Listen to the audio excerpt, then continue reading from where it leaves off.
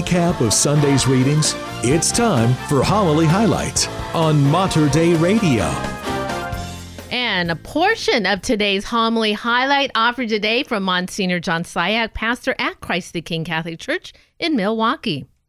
Every Mass is the opportunity to hear Jesus speak to you and to me.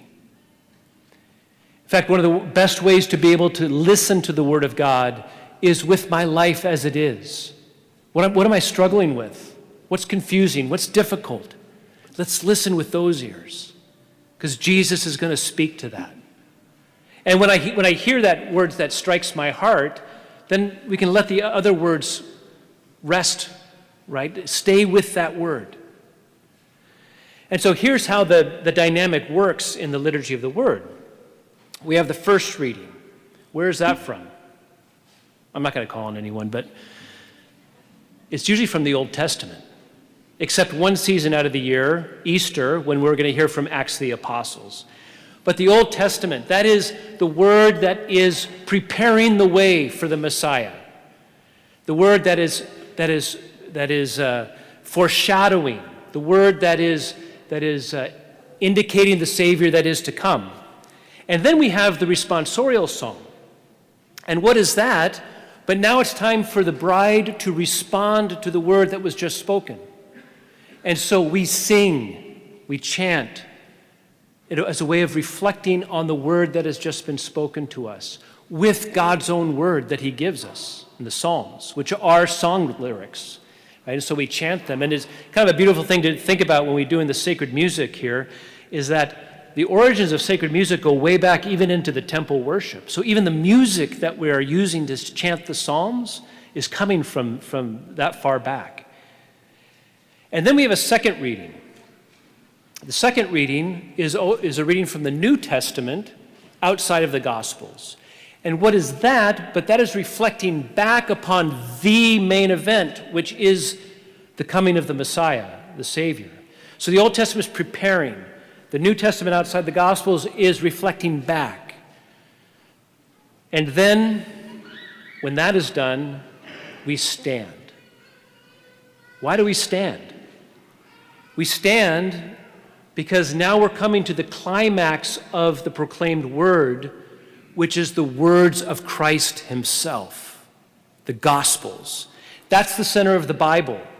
The Gospels is where all other Scripture is pointing towards. And there we're going to hear Christ himself speak to his bride. And so we stand because the Gospel are the words of liberation, that we stand as freed people from the tyranny of sin and death because of what Christ has done for us. And we can even, at the 11 o'clock Mass, we even process with the book of the Gospels, right, with incense and candles, and to sing the Alleluia, which is the hymn of praise for what God has done for us. And then when we introduce the gospel, right? The Lord be with you and with your spirit, a reading from the Holy Gospel according to Matthew. What do? Glory to you, O Lord. What are we doing this for? You ever think about it? We are saying a prayer at that moment. We are saying, Lord, may your word be in my mind, on my lips, and in my heart. That is our desire. Is that word of God begins to define us, right? It shapes our thoughts and our desires. His words become our words. And the deacon or the priest even signs the book of the gospel with that. And then we incense the gospel. And then we proclaim, the gospel's proclaimed. But before that, if you notice, the deacon gets a blessing from the priest. That's also a prayer. And what does the priest say to him, or the bishop if he's here? May the Lord be in your heart and on your lips, that you may proclaim his gospel worthily and well. Right? Because we're not worthy to proclaim the words of Christ, to stand in the place of Christ the head to speak to the bride. We need his grace in that. It's a prayer of humility. And then at the end, the deacon or the priest kisses the book of the Gospels And there he says another prayer there. May the words of the gospel wipe away our sins. Or if the bishop is here, the deacon takes the book of the gospel to the bishop for the kissing of the gospel. Right? It shows that tenderness, that intimacy of the encounter with the word. And so the proclaimed word of God is to enter into us, our soul, our body, and begin to heal, to save, to recreate us. Right? The letter to the Hebrews says, "For the word of God is alive and active. It's sharper than any two-edged sword. It penetrates even to dividing soul and spirit, joints and marrow. It judges the thoughts and attitudes of the heart." So you think of the word of God as a sword that cuts into us. Why? To open us up. Because the intimacy with the Lord is about to get a lot more intimate. But we need his word to cleave us open. And sometimes that word is a word of consolation. Sometimes it's a challenging word. But every time it is a saving word. And so the scripture begins its movement towards becoming sacrament, of the word becoming flesh. And so the Mass and this proclamation of the word is supposed to Christify us, to render us more like Christ because of the penetration of his word into our souls.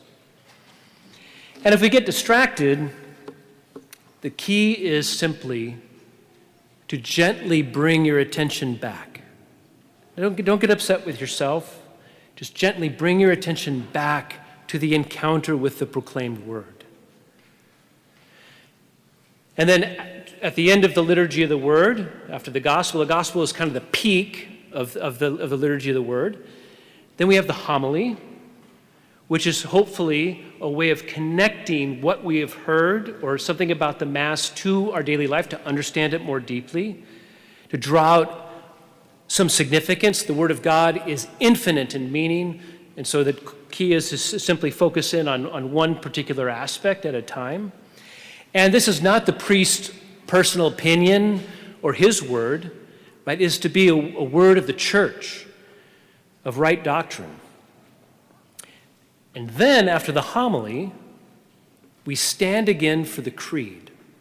And this is a beautiful part of this, is that having heard the word of God being spoken to us all the way to Christ himself, the risen Christ speaking to us his words from the gospel, we stand as the members of his body, of his bride, and we give back to him the faith of the church.